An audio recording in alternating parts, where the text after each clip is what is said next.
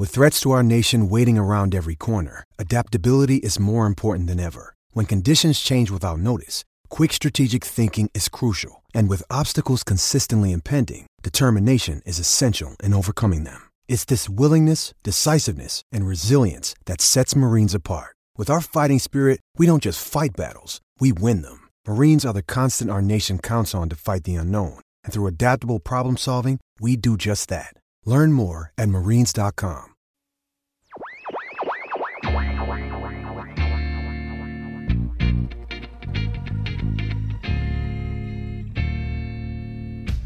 What is happening, everybody? Welcome to a new episode of Crossed Up, a Phillies podcast on the Crossing Broad Network.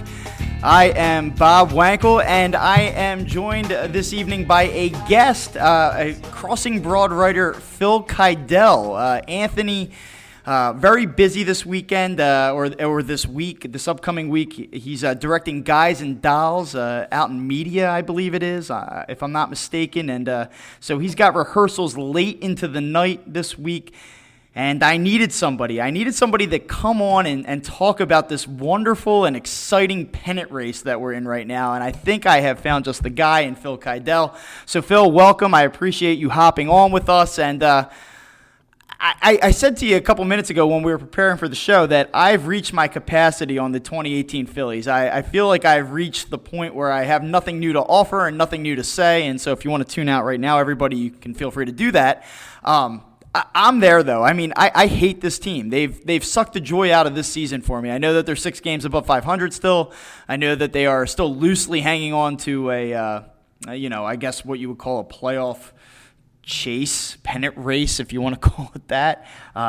This team's dead. They've been dead for about 2 or 3 weeks now, and I've pointed that out on the show repeatedly. So, Phil, what do you got for the people that maybe Anthony and myself have been missing the past couple of weeks? Well, as a starting point, first of all, I'll thank you for having me on. I've always looked forward to getting a chance to talk some baseball with you, and tonight's the night. Let's have a little bit of fun with what happened tonight with them not playing. You know, Chase Utley was known for years in this town for walking up to Kashmir, and obviously a wonderful song. It's a missed opportunity tomorrow if the first Philly doesn't walk up to when the levee breaks. That seems like a layup to me.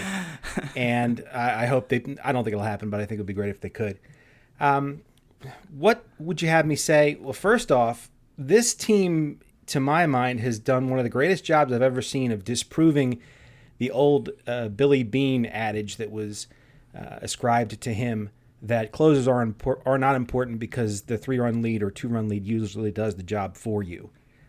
There was a point earlier in this season where they blew a lot of close games and blew a lot of late leads.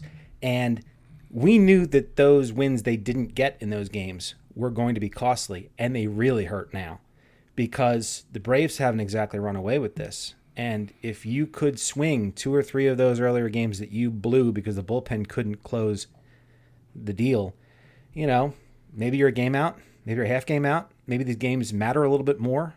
And for that matter, perhaps you have a little more spirit, a little more hop going to places like Miami and New York, and instead of going 2-4 in those last 6 games, you go 4-2. I have a lot of problems and reservations about where the Phillies are, and I don't think this season is going to be such a feel-good season when we start talking about this team in December and January. And again, I haven't spent every waking moment listening to you and Anthony, but I know where you're coming from. One of my biggest problems is that this team thought it was going to inject life into itself by bringing in a bunch of 30-plus guys that nobody wanted anymore.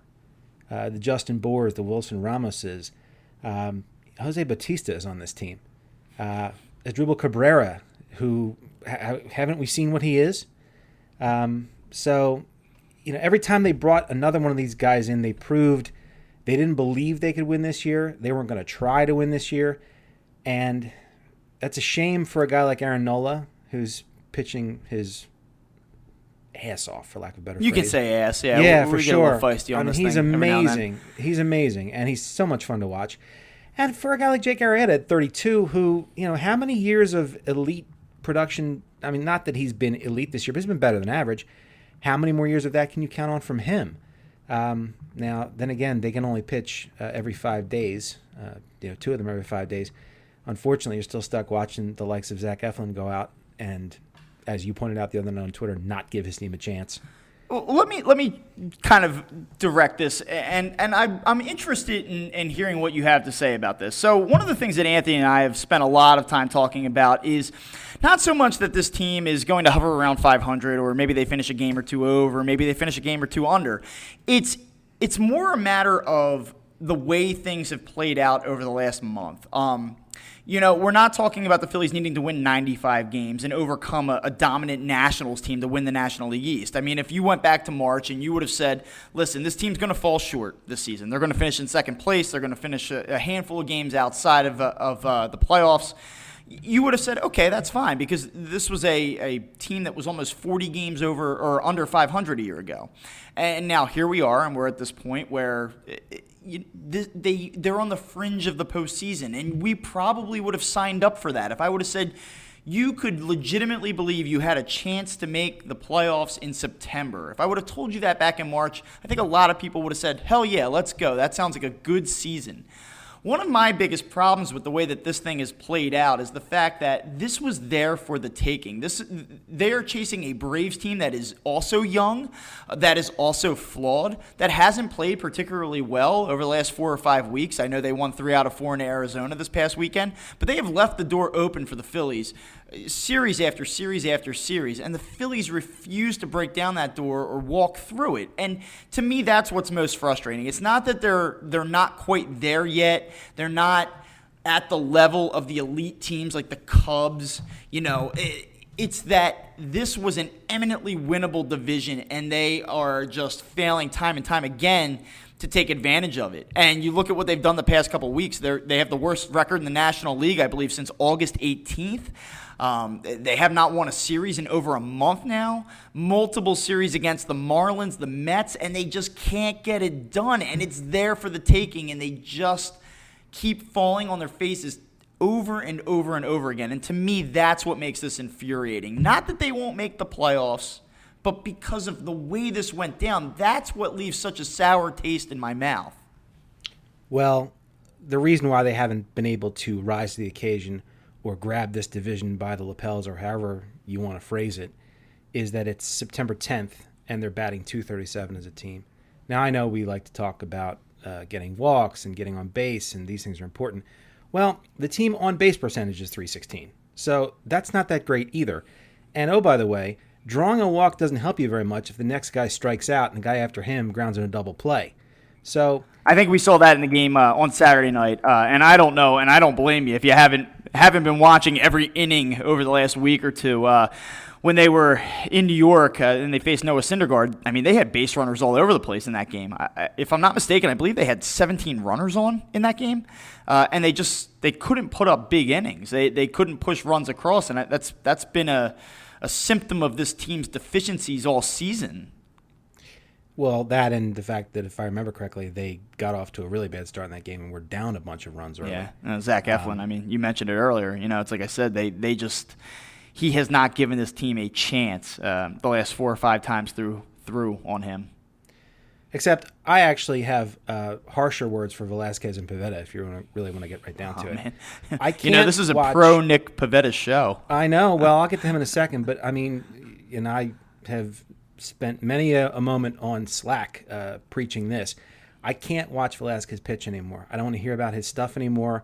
I can't take him being 1 run, 4 hits, 3 walks, 3 strikeouts, and 86 pitches in the top of the 5th inning. Like, it's enough already. I can't take it anymore. And if you're in that bullpen, you come to the park figuring that your turn's coming up. You better be ready to pitch, because this guy's not going much past five innings on any given night. So if we're going to, at some point, you and Anthony, I'm sure, are going to go down this roster and say, what are the priorities for this team to get itself ready to hopefully compete in 2019?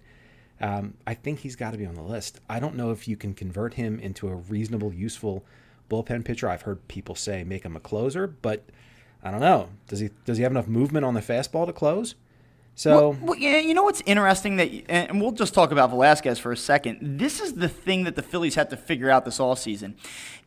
If you want to roll into 2019 with Vince Velasquez in the rotation, I don't necessarily have an issue with that because of, and I know, and I'm with you, because back in March and April, and when he got off to a rough start this season, I said, I'm tired of hearing about the stuff. I'm tired of hearing about the strikeouts.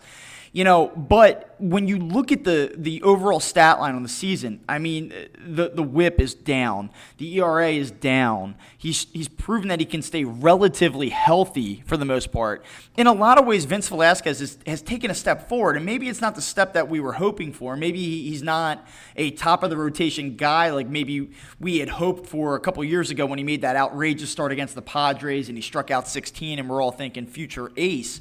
Maybe he's not going to be that dominant top of the rotation guy, but he has taken some steps forward. And so for me, if the Phillies come back and they have a proven 1-2 up top and somebody that you can really feel good about 3 and 4, then I don't mind Vince Velasquez as your 5th starter because he's a guy that can be dominant, from time to time. There was a 10-start stretch earlier this season where he was one of the best starters in the National League, and he had not put together that type of run at any point in his career. So in a way, though he's been inconsistent lately, and he certainly has regressed back to what we saw in 2016, 2017, the last month or so, there has been some progression on that end. But the problem for me is that it's Vince Velasquez and it's Zach Eflin and it's Nick Pivetta, and you just don't know what you're going to get start to start from any of those 3 guys. And so I would be hard-pressed if I was trying to say to the rest of baseball, we're going for it this year. We believe that we can, make the playoffs, win the division, be a legitimate contender in the National League. I don't think that you can run those 3 guys back out there in succession 3 through 5 in your rotation. That's my problem. And so what the Phillies are going to have to sort out, in my opinion, is which one of these guys is worth taking that chance on and trotting back out there again next season. I'm not numbers dominant, nor am I a mathematician, but I will say that I quickly calculated Velasquez's stats here, just in terms of games started and innings pitched. He has started 27 games. He has thrown 138 innings. That works out to just a shade over 5 innings a start. And then you have Pivetta, who has thrown 145 innings and given up 146 hits. So yeah. if you're going to give up a hit an inning over 145 innings, your ERA is going to be 4.6. Yeah, but what makes him tantalizing is just you look at the strikeouts, you look at these runs that he gets on where he's striking out 11 guys every 9 innings, and you go, this is elite stuff. I mean, when you look historically at Philly starters, I mean, this is like a top 4 performance all time in franchise history in strikeouts per 9, and I think that that's what ends up happening. And I agree with you. I mean, when Pivetta's in the zone, he gets rocked. I mean, when he misses spots, he doesn't get away with it ever, and that's a little bit of a concern. And sometimes he starts to nibble, and just the demeanor on the mound changes. But when he's going well, you see the potential. And again, I agree with you. I mean, I'm certainly not trying to defend Vince Velasquez or Nick Pivetta, but there is some upside with these guys. But they've just got to decide. Well, all right, who's worth gambling on moving forward? I just don't think you can do,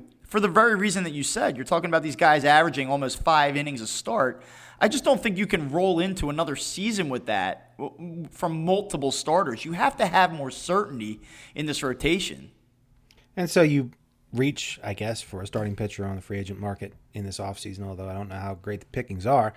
But you only have to find a 3, right? You only have to find somebody you can slot as your 3rd starter. And then you go to camp and you tell Pivetta and Velasquez and Eflin, look, one of you guys is not coming north. So somebody better pitch well, or 2 of you better pitch well and prove that you belong here. Yeah, it's kind of amazing that they sort of have done this the last couple of years, like with Charlie Morton and Clay Buchholz. Like, they found those guys, but they found them a year too early. I mean, yeah, and I see that Buchholz is like that they're having. You're Buchholz is like 7-2 now, and I know Morton and Morton's been out of his mind. But Morton, obviously Morton was one of the best pitchers in baseball last year, and has had more than his share of moments this year as well. Although right now I think he's on the DL.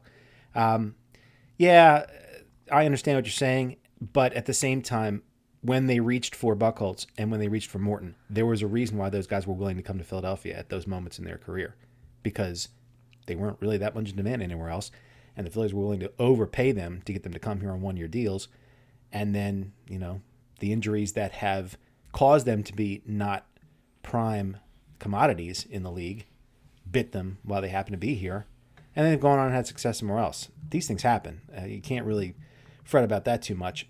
There's no way you could have convinced me that either Morton or Buchholz were worth a further investment after what the Phillies paid. Oh, no, absolutely not. I mean, I think that they were certainly right to move on and cut ties, go young. I mean, that's not the indictment here. It's just that it's ironic in the sense that this is sort of what they need, I think. I think that they need a more proven commodity moving forward. Now, I don't know that it needs to necessarily be a reclamation project like one of those two guys, but I would really like to see, and I know that this isn't going to be on the priority list for a lot of people this winter, but I would like to see somebody else in there that I know what I'm going to get. Like I can project it out over 30-plus starts and say, I know that this guy's going to give me 6 innings a start. I know he's going to pitch in the low to mid threes in terms of ERA. I know that he's going to be a plus 500 pitcher for me if I get reasonable offense. I could live with mid to high threes. You know, the way Lackey was with the Cubs for a couple of years there, where he just takes the ball every 5 days and sometimes gives up 5 runs in 6 innings, but sometimes he goes 7 innings, gives up 3, and you have a chance to win the game. I don't disagree. Who's going to close for this team next year? I'm sorry to keep coming back to the same point. Well, you know what? And that's a good question, and I actually want to get back to that. I want to ask you this first.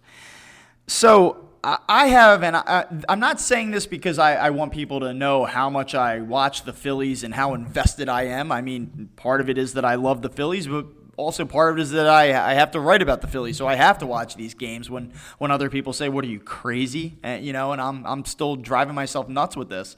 I feel like I'm so close to this, and I see the deficiencies and I see the flaws, and I'm so jaded at this point. I mean, I don't think I've admitted this on this show yet, but I hate this team. I actually actively despise it. And I'm not anti-Gabe Kapler. I'm not necessarily anti-Matt Klentak.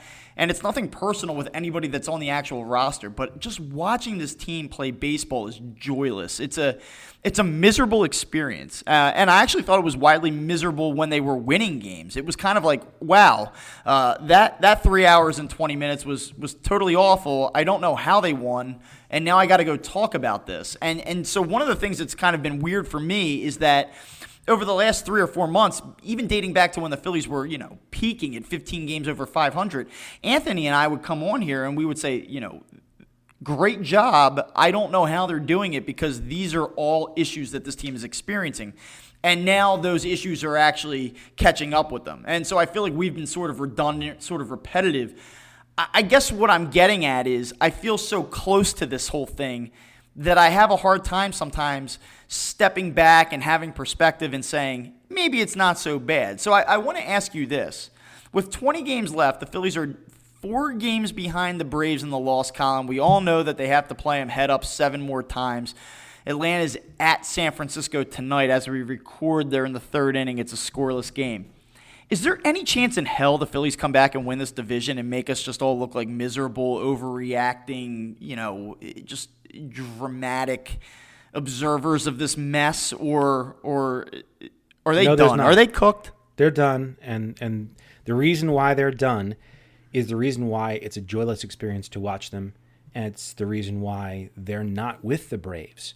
And I can break it down to 3 primary causes. Okay, we've already gone over the pitching.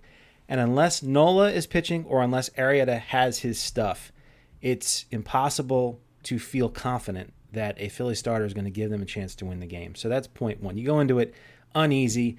And by the way, because of the way they hit, and we'll get to that in a second, but if one of the starters gives up 3 runs in the first inning or 4 runs in the first 3 innings, you feel like you can turn it off, right? Yeah, you remember back like those 07, 08 teams. And that was the one thing everyone wanted to point to. They're like, well, in 07, they were 7.5 out with 17 left. And I said, well, those teams could get down 2, 3, 4 runs, and you knew that the game wasn't over. Now, 2-0 feels like 8-0. So that's point 1. Point 2 for me is they don't field it either.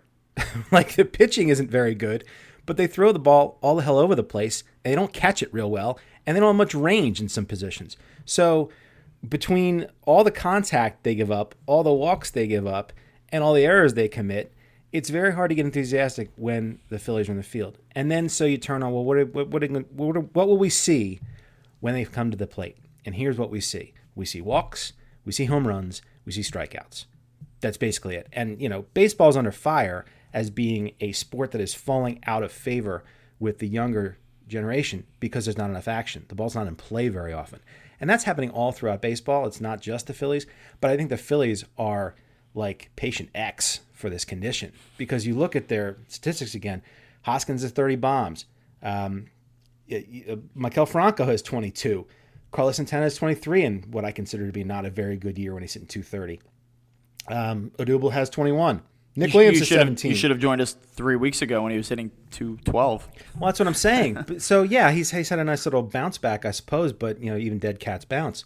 The point is, they have all these guys that have a reasonable amount of home runs, not a ton, but enough, but they're also hitting for spit, and their on-base stinks. And as we've said earlier, they don't get a hit when they need one. They put a jillion runners on base in a single game, and they score 5 runs and lose 10-5. That's why this team has been such a slog, and it's been such a death march to the end of this season. And the other thing I'll say, and look, I got to be careful here because I never played any baseball, certainly at any high level, nor any real sports at any significant level. So it's not for me to be telling professional athletes how to appear or how to look. I'm sure they're trying their best, but you don't see or feel a lot of urgency out of this team, and I haven't seen or felt a lot of urgency out of the team or the manager since the middle of August when things went bad. How much of that do you think falls on Gabe Kapler? I mean, you hear these guys come out after games and they say, well, it's not a must win, but it's time to start winning. And I've kind of been on the side of things throughout the course of this season that I don't need the manager to come out and throw a temper tantrum to the press, and I don't need Gabe Kapler to come out and talk about Carlos Santana's throwing errors or, his lack of ability to get on base when he puts the ball in play. I don't need to hear him curse and be upset about Sir Anthony Dominguez or Victor Arano blowing games late. To me, there's no true benefit to that. But it was easy to say that when things were going well and they were resilient and they were bouncing back from these brutal losses. Now you go a month and they haven't won a series, and it is fair to wonder, is this whole thing and the way that things have played out over the last month, is it a mark of a young, inexperienced team that's just not ready yet? Or do you think that this is a cultural thing that Gabe Kapler sort of cultivated, that he's kind of created this, whatever, we're going to go out there, we're going to try, and if the ball lands where it needs to land, great. If it's in our favor, and if not, then oh well. That's just the way things go. I mean, do you think that personality, that inability to criticize or that resistance to be critical of his team has sort of been responsible for this lack of urgency, for this? Because I think it's fair to say that. I agree with you in the sense that it just doesn't seem like this team really that they really get a sense of what the moment is right now. Well, and it's chicken to the egg, right? So I don't need Kapler taking a bat to a Gatorade cooler, and I don't need him sticking his finger in somebody's face in the 8th inning in the dugout. And I don't even need him coming to the press after another loss and reaming somebody out or saying, all of these guys aren't good enough, and I don't know how to reach them because they're not listening to me. Like, I get it. At some level, I think Klentak and the front office, and to a degree Kapler, understood that this team was not going to win this year. And by win, I mean make the playoffs. And I think everybody was pleasantly surprised with the start they got off to and how long they hung in there. But so it would be unreasonable of me and silly of me to say that Kapler then needs to change course just because they won a few more games in May and June than anybody thought they would, and then become something that he's not. But the thing I will say about Gabe Kapler is, in the spring, the narrative on him was coconut oil and be bold, and here's this new voice, and he's no longer, Charlie Manuel's not coming through that door anymore. We got this young, vibrant guy.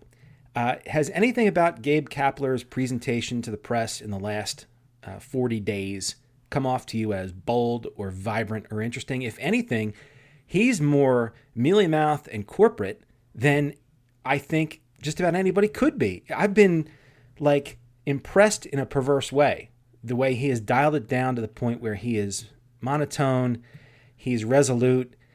it's There was a time back in July I said, "Oh, tonight's the night. Tonight's the night he's going to get out there and he's going to say something crazy. He's going to rip someone. It's coming." And then July kind of came and went.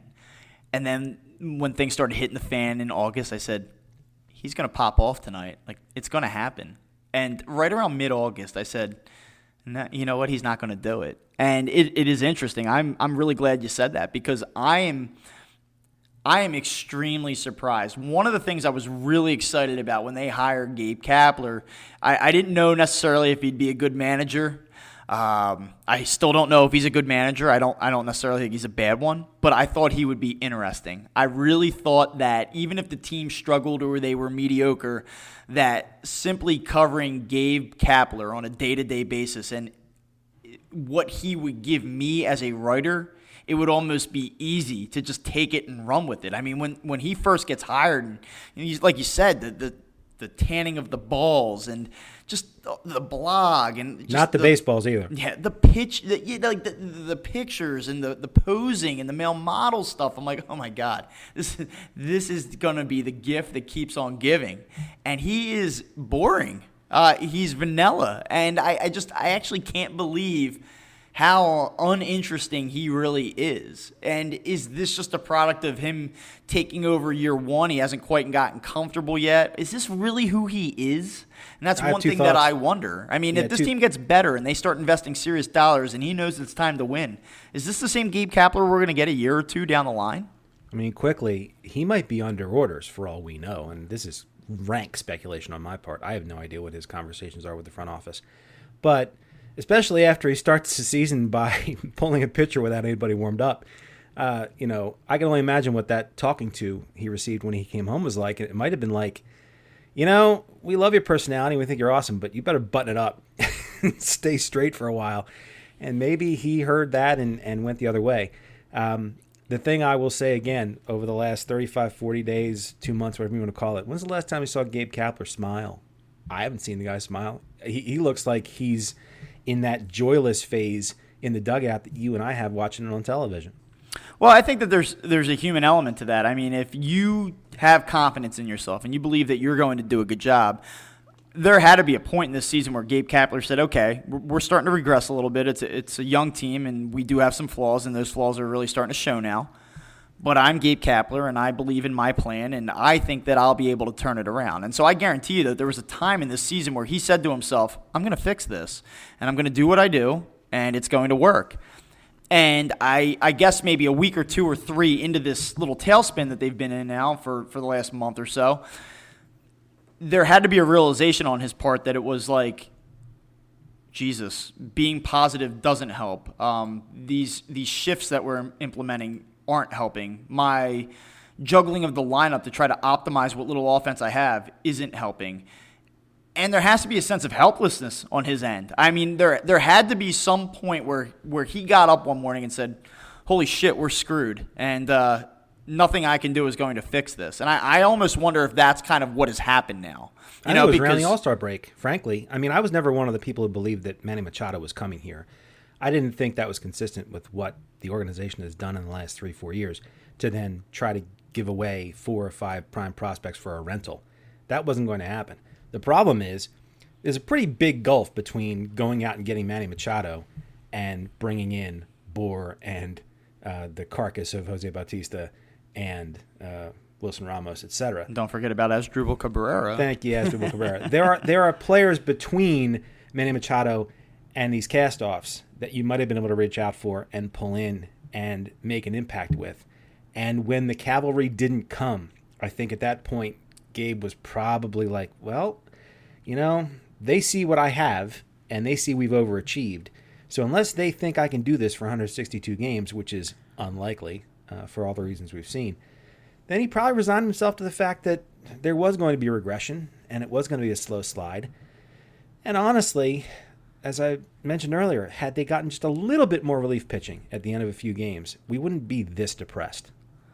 But Phil, let me ask you this. Do you blame Matt Klentak for for not going all in, not going out and getting the Brad Hands of the world, not going out and being all in on Manny Machado. I mean, do you think that would have been the right course of action, or do you kind of look at it and say this was a flawed team that wasn't even close, and it would have been silly to invest so many of your minor league resources in trying to get over the finish line this season? Well, only he knows what he could have done, because I don't have access to his players or the telephone numbers of all the GMs he would talk to decide what it would take to get a Brad Hand or somebody. Like, again, my problem is I didn't want him to go all in for a Machado, but I didn't want him also to just sit on the chips he had, to use this poker analogy, and bring in these older retreads. I wanted something in the middle, but there's the possibility that the something in the middle, the player I'm describing who is a little younger and a little more capable, would cost, an amount of resources from a minor league prospect perspective that it wasn't worth it, especially when you're talking about, and I mentioned this earlier, we've had these conversations off air.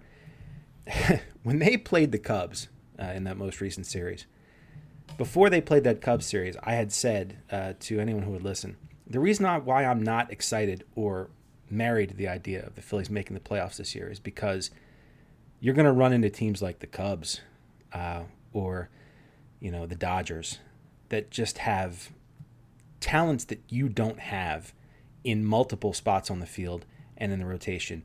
And some of the games are going to be non-competitive, like varsity JV. And sure enough, that Cubs series was not a competitive series. I know the Phillies won one of those games, but it was not. You could watch that series and see that if those teams play 10 times, the Cubs win 8. And so now's not the time. You made the point earlier about how the 07 team made up the deficit, and there were other times where that great Phillies team struggled a little bit and then just kicked it into another gear. Yeah, but they had all-star talent at 4 and 5 spots in the field. And this was a point I wanted to make earlier. Compare the Phillies and the Braves. They're only, like, as you said earlier, 4 games apart in the standings. But the Phillies don't have anybody like Ronald Acuna. They don't even have anybody like Ozzie Albies. You're jumping the gun on me. You're going to where I want it to be next. Well, I apologize, but that's the problem. Yeah, you're exactly right. So now I'll phrase this question to you, because I think people are tired of hearing my position on this, because I've stated it several times. One of the things that Anthony and I have spent a lot of time talking about, really over the past couple of weeks in particular, is what do you think about this team moving forward? Because now when you look at 82 wins or 83 wins or whatever they're going to end up with, like I said earlier, a lot of people would have felt good about that earlier in the season. People would have signed up for that finish. And I think that if I would have told you back in March, hey, this team's going to finish over 500, they're going to finish in second place, that's a step forward. We should really feel good going into this free agency signing period in which they have all of this money, and you have Manny Machado out there, Bryce Harper out there. My position is this. I don't really necessarily feel good about it at all, because I don't know how many questions were answered this season. I look at it and say, all right, they had all of this young talent, or these guys that we were hoping would make these huge leaps forward, and then you would supplement it with a Bryce Harper. You would go out and sign the Manny Machado, the big mega superstar free agent acquisition, to really put this team to the next level. Now, when I go around the diamond, though, if Scott Kingery would have hit 285 this season and shown the characteristics that we were so excited about back in March, I would have said, okay, that's a big plus right there. Or even 265. Yeah, even 265, sure. J.P. Crawford, if he was a functional major league player, sure. Jorge Alfaro, if he showed the power potential that he has in the form of 15 to 20 homers and receive the baseball a little bit better on a consistent basis. If Odubel Herrera continued to play at an all-star level out in center field. If Rhys Hoskins was a competent defensive left fielder in addition to hitting 35, 40 homers. If Cesar Hernandez continued to be a steady player. If Nick Williams or Aaron Altherr made a jump. And so many of these things haven't happened. And so what I'm left with now is, I look around at this whole thing and I say, what do we really know about this team next year? And this is something Anthony and I had spoken about at length last week. What do we know about the 2019 Phillies at the end of this season? We know that Aaron Nola is a stud, and we know that Rhys Hoskins is an above-average National League hitter. He's a good power hitter, but there are questions even about him because he's playing so far outside of his realm in terms of defensive capabilities that I almost wonder if what he brings to the table offensively is offset by his lack of defense. I mean, he is the worst defensive left fielder in baseball this season by almost every metric. He's terrible. And so now, is he going to continue to play out of position for the next 2 years? And if he is, then that's a question mark too. So I wanted more certainty. I wanted some finality going into this offseason before I handed out a $285 million contract to a mega free agent. That's why I'm concerned moving forward. I don't necessarily believe. It seems to be common wisdom that this team is only going to get better over the next 5 years, that they're on an upward trajectory and that progress will be linear. I don't necessarily see it that way, and I'm curious to know where you fall on that. I'll tell you where I fall on that. First of all, an 82-win season this year, or 83, or whatever they end up with, maybe 81, it's going to feel like 75 if you get right down to it. For all the reasons we've talked about, they're not fun to watch, and there are so many holes in the lineup and so many troubles with the rotation and in the bullpen that even though, again, they'll end up around 500 and they'll win 80-plus games, and just looking at that win-loss record will possibly comfort some people. Like I said earlier, it only took a few results one way or the other for them to hold a few wins to go to 84, 85 wins, but they stole some games early in the season that allowed them to be in the spot. Yeah, they were outrageous in one-run games for the first 2-3 months of the season. For a very long time. And so you talk about they could do nothing but get better over the next 5 years. Well, that's true, but it could be really small increments of get better, right? Like it could just be a win here, 2 wins there, drop back a win, go up 3 wins, and you're just hovering around 500 like a lot of those Sixers teams before the process started, right? Like you were always an 8 seed in the NBA playoffs, but you're never going to beat anybody good, and you never had enough players to ever really make the game interesting to watch. That could be where these Phillies go, especially when you consider, as you pointed out, if you're Klentak or if you're ownership and Klentak comes to you and says, I want to spend $400 million on a free agent, they're going to be like, are you crazy? Why would we spend $400 million on one player? We got 8 needs. Yeah, I mean, if just say, I guess I'll ask you this question: who, if you could have any one player join this team next season, who would it be? Would it be Manny Machado, Bryce Harper, somebody else? Well, Machado, sure, because he plays left side of the infield, and you have 2 holes in the left side of the infield right now, and he fixes one of those holes, and he's an elite hitter, and he's still young enough. You're going to have at least 4 or 5 prime years, barring injury or a complete lack of skills. So that's an easy call, but the problem is he's got to want to come here, and I'm not sure he'll want to come here. I actually don't think he does. I mean, you talk about it's speculation on my end, but I don't see it. I don't know why anybody really would want to come here, and I know that sounds crazy, but I think that that's the whole farce of this season, is that people say, well, this team, how dare you be critical of this team? I mean, they've come so far. They've already won more games. They had equaled their win total of last year by early August, and this is progress, and I just don't see it as slam dunk progress. I don't see it as definitive progress. And if I were Manny Machado and I had to sign a 7, 8, 9-year deal right now and commit to an organization, I just don't know that I truly believe in what's currently in place in Philadelphia that I would want to sign that deal. That's just You're me. You're also not convinced that they're going to go get you 3 or 4 other expensive pieces, and you're also not convinced that there's more help coming from the farm system. Because outside of Sixto Sanchez, I mean, right. Mickey Moniak has rebounded this season, and that's kind of been one of the pleasant surprises of this year, but he still looks far from an elite prospect. However, he does now look like a prospect again, because he sort of looked like a lost cause, and I know he was only 19 at the end of last season, but it was rough. It was a rough go to his introduction to professional baseball. That's rebounded. Still on the 4-year timeline. Yeah, though. I mean, you're talking about 2021, 2022. Adam Hazley may be here next year, but is Adam Hazley a true game changer? Is he going to give you anything more than a guy like Nick Williams already is? I don't believe in J.P. Crawford. I hope I'm wrong. I pray that I'm wrong, but I don't see it. I do think that Scott Kingery, and I think you and I disagree on this, if I'm not mistaken, but I do see some potential in Scott Kingery. I think that he was just overwhelmed. I think he was up here a year too soon. Not to say that the Phillies were wrong for starting the season with him up here. He earned it based on what he had done last season and in spring training, but it became evident very early on that he was overmatched. I'm not ready to quit on him yet. I still think that there's a chance he turns into a very good player. But really beyond that, I mean, there's just not a lot when you look at the lower levels here, from single A all the way up. There aren't a ton of reinforcements coming, certainly not in the lineup. They needed Kingery to spend another month or two at AAA after he got off to such a slow start. Right around Memorial Day would have been a fine day to send him down. Yeah, it would have. I feel like I don't know if it was a perception thing that prevented that. I don't know if they were afraid that it looked like an admission that perhaps they jumped the gun on that contract. But part of it was, and Anthony made a really good point. He says, yeah, I mean, I think in a perfect world he would have gone down. However, when you look at their organizational depth, especially back around that time, there weren't many guys that could come up and fill in for him. As bad as he was, I mean, there was just nothing there. You looked at how short their bench was back at the end of June and into July. I mean, you're talking about the Trevor Plouffe and Pedro. You just hurt Pedro Floremon's feelings. Yeah. And Jesmuel Valentin. I mean, the fact that, what's his name? That guy, Mitch Walding. I mean, that guy, Mitch Walding, was called to the major leagues multiple times this season. That tells you all you need to know about the Phillies' organizational depth. So he's the Nathan Peterman of Major League Baseball. Yeah, exactly. You're exactly right.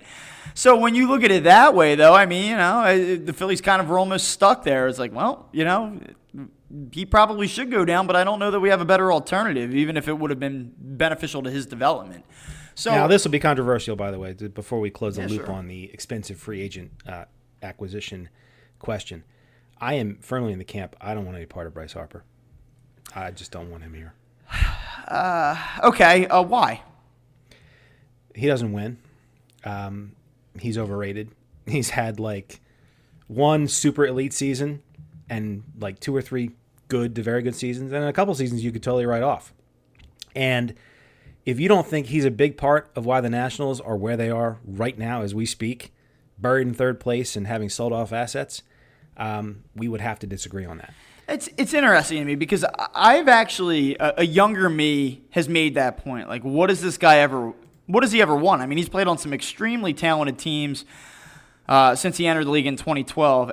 I just look at it, and I know that he really struggled over the first few months of this season. And I just pulled up his stat line as we're talking here. This isn't something that I had, locked and loaded as a rebuttal, but I mean, it's tough, man. As bad as he was the first couple months, like I look across the stat line now and I go, okay, he's up to 251. He's raised his average like 35 points over the past 2 months. His OPS is at 899. He's got 32 homers in a down year, 110 walks. I don't know. I mean, I look at this and I go, this guy, to me, he's a difference-making talent. Now, would I pay him $400 million? I wouldn't. So if that's going to be the price tag, I agree with you there. It's just, I don't know. You're telling me if you woke up at the end of December and you woke up one morning and you saw on your phone Philly signed Bryce Harper to 7-year deal worth $340 million, like your immediate reaction to that would be like, this is a mistake. I mean, would it really? I wouldn't say it was a mistake. I would say, all right, at least they tried. This is what they could get. Now you're laughing. This is what they could get. Last 5 seasons that he has played, and he has 100 games or more in. In fact, the lowest total was 2014, 100 games. 2017, 111 games. Here's his wins above replacement. You ready? 1.1, 10, 1.5, 4.7, 1.6. 3 of the last 5 seasons, his WAR was 1.5 or less.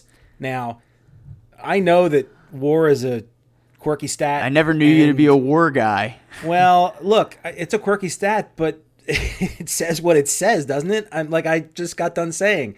He's had one phenomenal, exceptional, off-the-chart season in 2015, and he had a really good season in 2017. Some of that is defensive based, though. I mean, if you... For sure. You know. And on top of that, they don't win.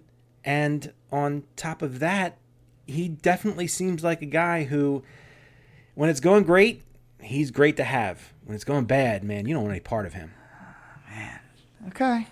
I think part of it is that you look around and you say, well, what are the solutions here? And this is going to be a certainly a pivotal offseason for this team, but it's going to be intriguing because I think that people are under the assumption that they are going to make the big splash this offseason. They're going to go all in on somebody, and that's going to be the thing that kind of catapults them. I know that this city has been indifferent to the 2018 Phillies, and I totally get it.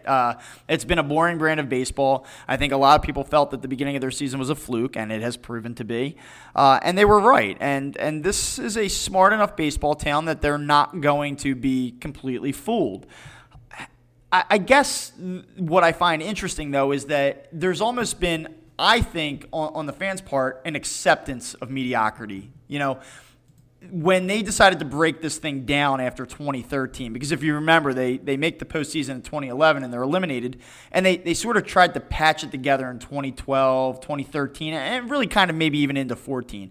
But after that, they said, okay, no more. And so in 15, 16, 17, it was like, we've got to step back. We're going to lose, and you can call it tanking, call it whatever you want. But 2018 was about making progress, and they've sort of done that. I mean, they have made progress in terms of wins. I think that the assumption is that they're going to make that big splash now and take the step forward and make the postseason in 2019. And I think that there is a high potential to be disappointed in that.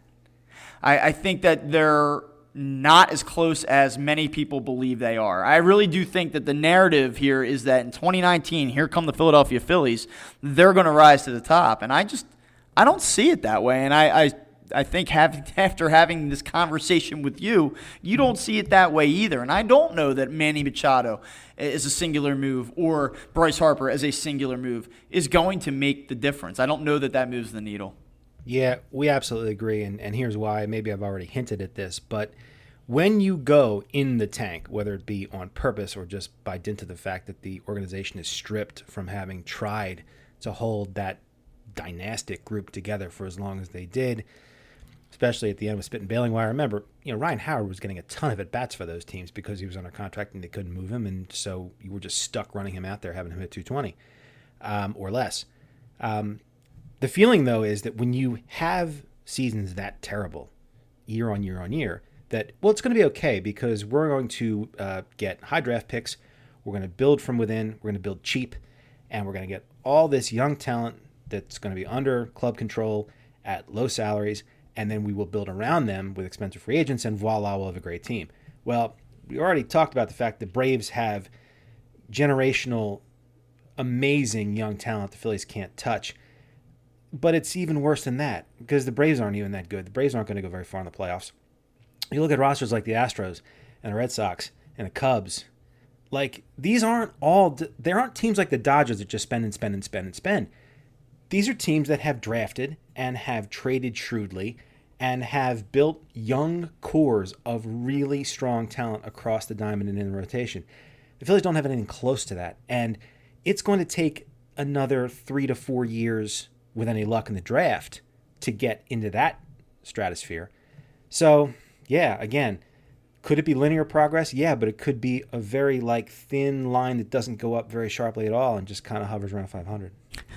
So for all of you that were tuning into this podcast, hoping that a different voice might bring some optimism and positivity, sorry, I hate to break it to you. But, one thing I'll say, man, and I take no joy in being right, was that we kind of said this all along. And there were times after some of these games this season where I kind of perked up and I said, this team sucks, but fuck it. Maybe they'll get it done, man. Maybe they're just going to do it anyway. But it certainly has now regressed to what we sort of all knew all along. And a guy said to me the other day on Twitter, because if you follow me on Twitter, you know what an absolutely miserable human being I am and how much this team has just I give you grief on Twitter. Sucked my soul. Some guy says, You have been negative all along, but I give you credit because you've also been, for the most part, right. And don't get me wrong, I've had my share of stupid takes, and Anthony and I kind of hashed over our dumb takes throughout the season. But, it's not that I'm negative. If you go back and look at my Eagles stuff from last season, they warranted that optimism. They warranted being fun and goofy and excited. This team never did. And it kind of, when I go back, and I'm sure you do the same thing. You look at the stuff that you write, you go back and look at the stuff that you wrote from a few months ago, and you kind of see how it stacks up, and you evaluate where you were. Did I get that one right? Was I too hard? And Bob, I'm the guy that wrote that Herrera wouldn't last the season because Altair was going to be such a great player. So, yeah, I'll raise my hand on that. Yeah, but you know what's funny about that? I remember when you wrote that, I kind of rolled my eyes and said, because I was in the Odubel Herrera gets a bad rap deal. Like that was my thing. And if you look at it from that way, you've been more right on him than I was. I really believed in him. I kind of thought he got a bogus deal from the fans in the city, but he's kind of proven to be. He's 26 now. Yeah, he warrants the criticism that he's gotten from a lot of people. He's close to a finished product. Yeah, that's no other way to put it. He's not going to mature. He's not going to develop better plate sense. He's not going to develop better discipline. He's not going to stop making mental errors. He's just what he is. I agree with you, Phil. Potentially, like I've often said, he is like a discount version Victorino, because Victorino had a lot of flakiness to him too. But he also had these special talents of speed and getting on base. And, his teammates liked him a lot, and he was kind of goofy. And as long as you had non-crazy people around Shane Victorino, he could be really useful. The problem is Herrera is sort of a flake and makes all these mistakes. And who around him is going to be the one to come to him and say, hey, knock it off?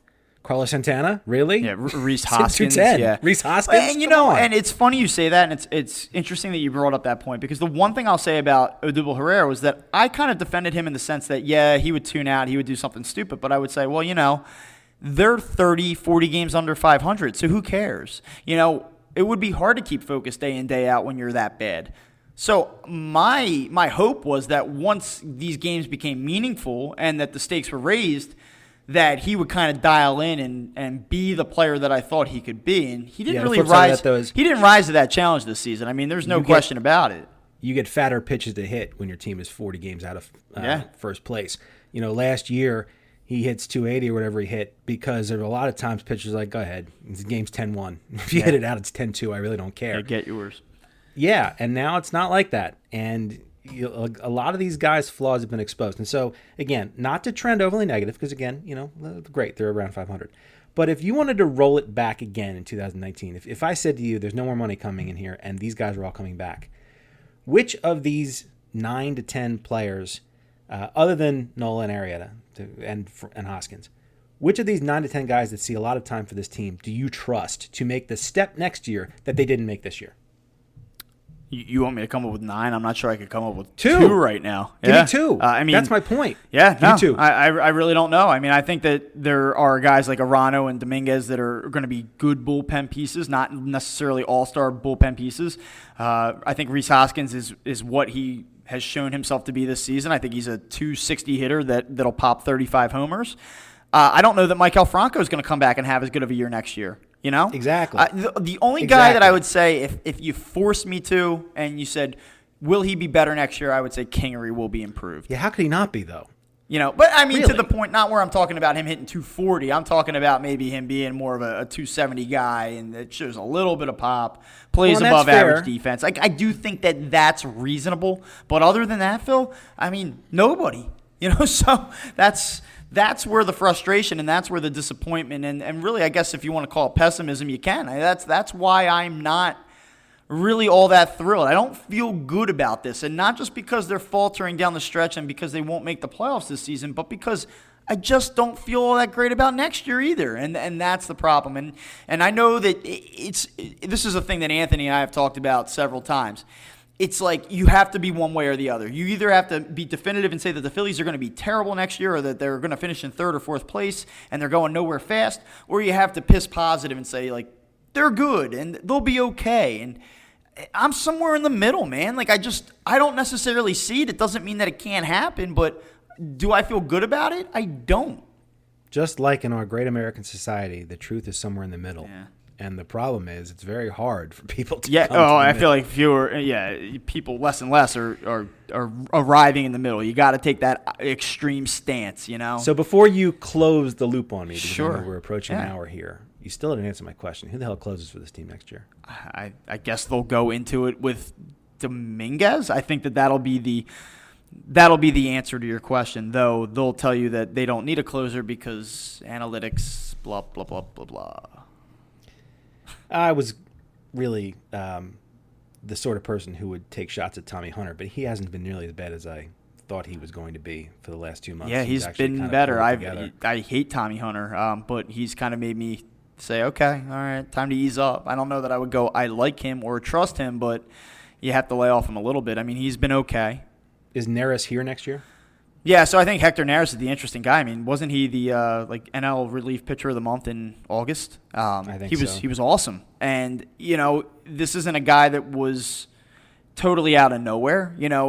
Obviously what he did the first 2-3 months of the season was horrible, but he has bounced back. I mean, he's always had the strikeout potential. He's always been difficult to hit when he has a feel for his pitches.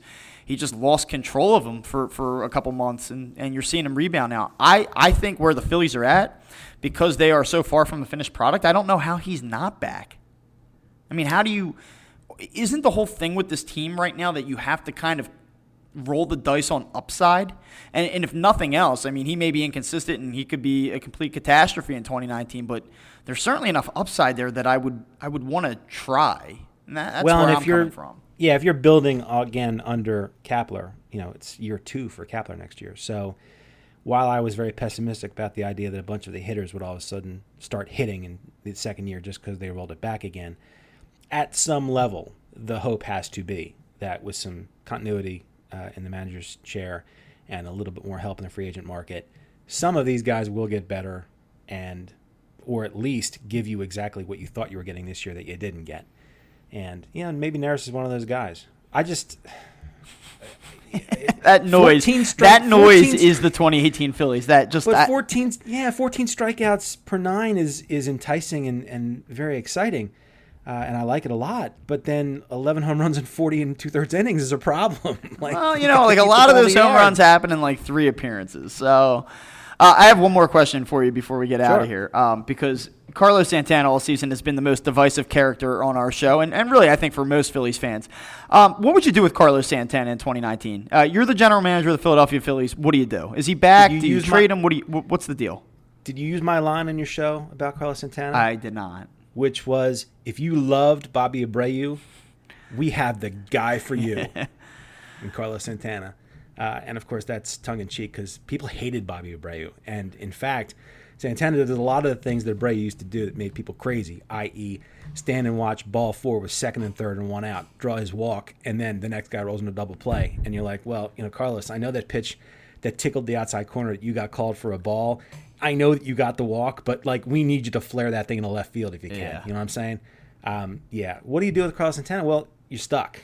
I don't know how else to put this. You're stuck. Unless you are going to admit that you've done wrong and let Hoskins play 80 to 90 games at first base and have him effectively platoon with Santana at first. It's a lot of money to pay a platoon player. If you get a better left fielder, maybe that's what you do. But otherwise, you just have to eat the mistake the way you ate the Ryan Howard mistake for a long time. You're not eating it so long with Carlos Santana. And you got to kind of hope that, especially if they don't contend next year, but if Santana's hitting instead of 230, if he's hitting 255 and his on base is 360 or 365, and maybe he's got 65 RBI, well, if you're platooning him, it won't happen. But if you start him, if you don't do the thing with Hoskins at first base at all, and you just roll him back out there and let him start every game, if his numbers are marginally better and a lot of the contract's been chipped away, maybe you can ship him out the All-Star break. You know what I do? I say, look at this finish that he's having. He's having a nice September. I swallow $10 million of his salary, and I trade him. If you can get interest, yeah, I think you can. At $8 to $10 million a year in terms of salary over the next 2 years, I think you can get him out of here. Yeah, but who puts him in at DH? Because that's really where he belongs. But can you have a DH who's hitting 230? I wonder. I mean, if you have a need for a guy that can get on base and have that mid 300s on base percentage, if that's what you're looking for, and you can pay him 8 to 10 a year, I think that there's value in that. Yeah, I do. I really think that they need to fundamentally reconstruct the nature of this roster and this lineup. So you're sending him to Tampa then? Yeah, maybe. I think that's really what needs to happen. I just don't think that you can go into next season. Maybe they don't fix the offense in its entirety, and maybe they don't solidify the rotation completely, and maybe there's going to be one or two questions in the bullpen, but you can't go into 2019 and allow this team to play the same type of defensive baseball that they played this season. That's one thing that is rectifiable, and the most direct path to that, I think, is taking a guy that is the worst defensive left fielder in baseball and letting him become an average to slightly below average first baseman and fill in the hole in left. I think that has to happen. If this team played league average defense this season, forget the starting pitching regression towards the end of the season, forget the bullpen implosions, forget the bad offense. If they just caught the ball like the 14th to 17th best team in Major League Baseball this season, they'd probably be winning the National League East right now. And you know what else? They wouldn't have had Jake Arrieta having meltdowns internally for a solid 3 months at the beginning of the season.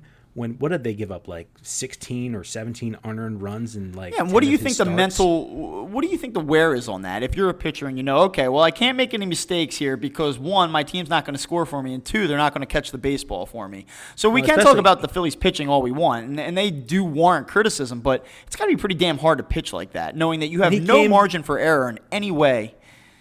He came from Chicago. Look at the infield that Chicago rolls out defensively. Like, if you put the ball on the ground in Chicago, it's out. It's over, yep. And it's not that way here. And so he really, for the first couple of months, it was a very rude awakening, a tough reentry for him. And I'd give him credit, actually. I'm not saying Jake Arrieta has been everything they hoped he would be.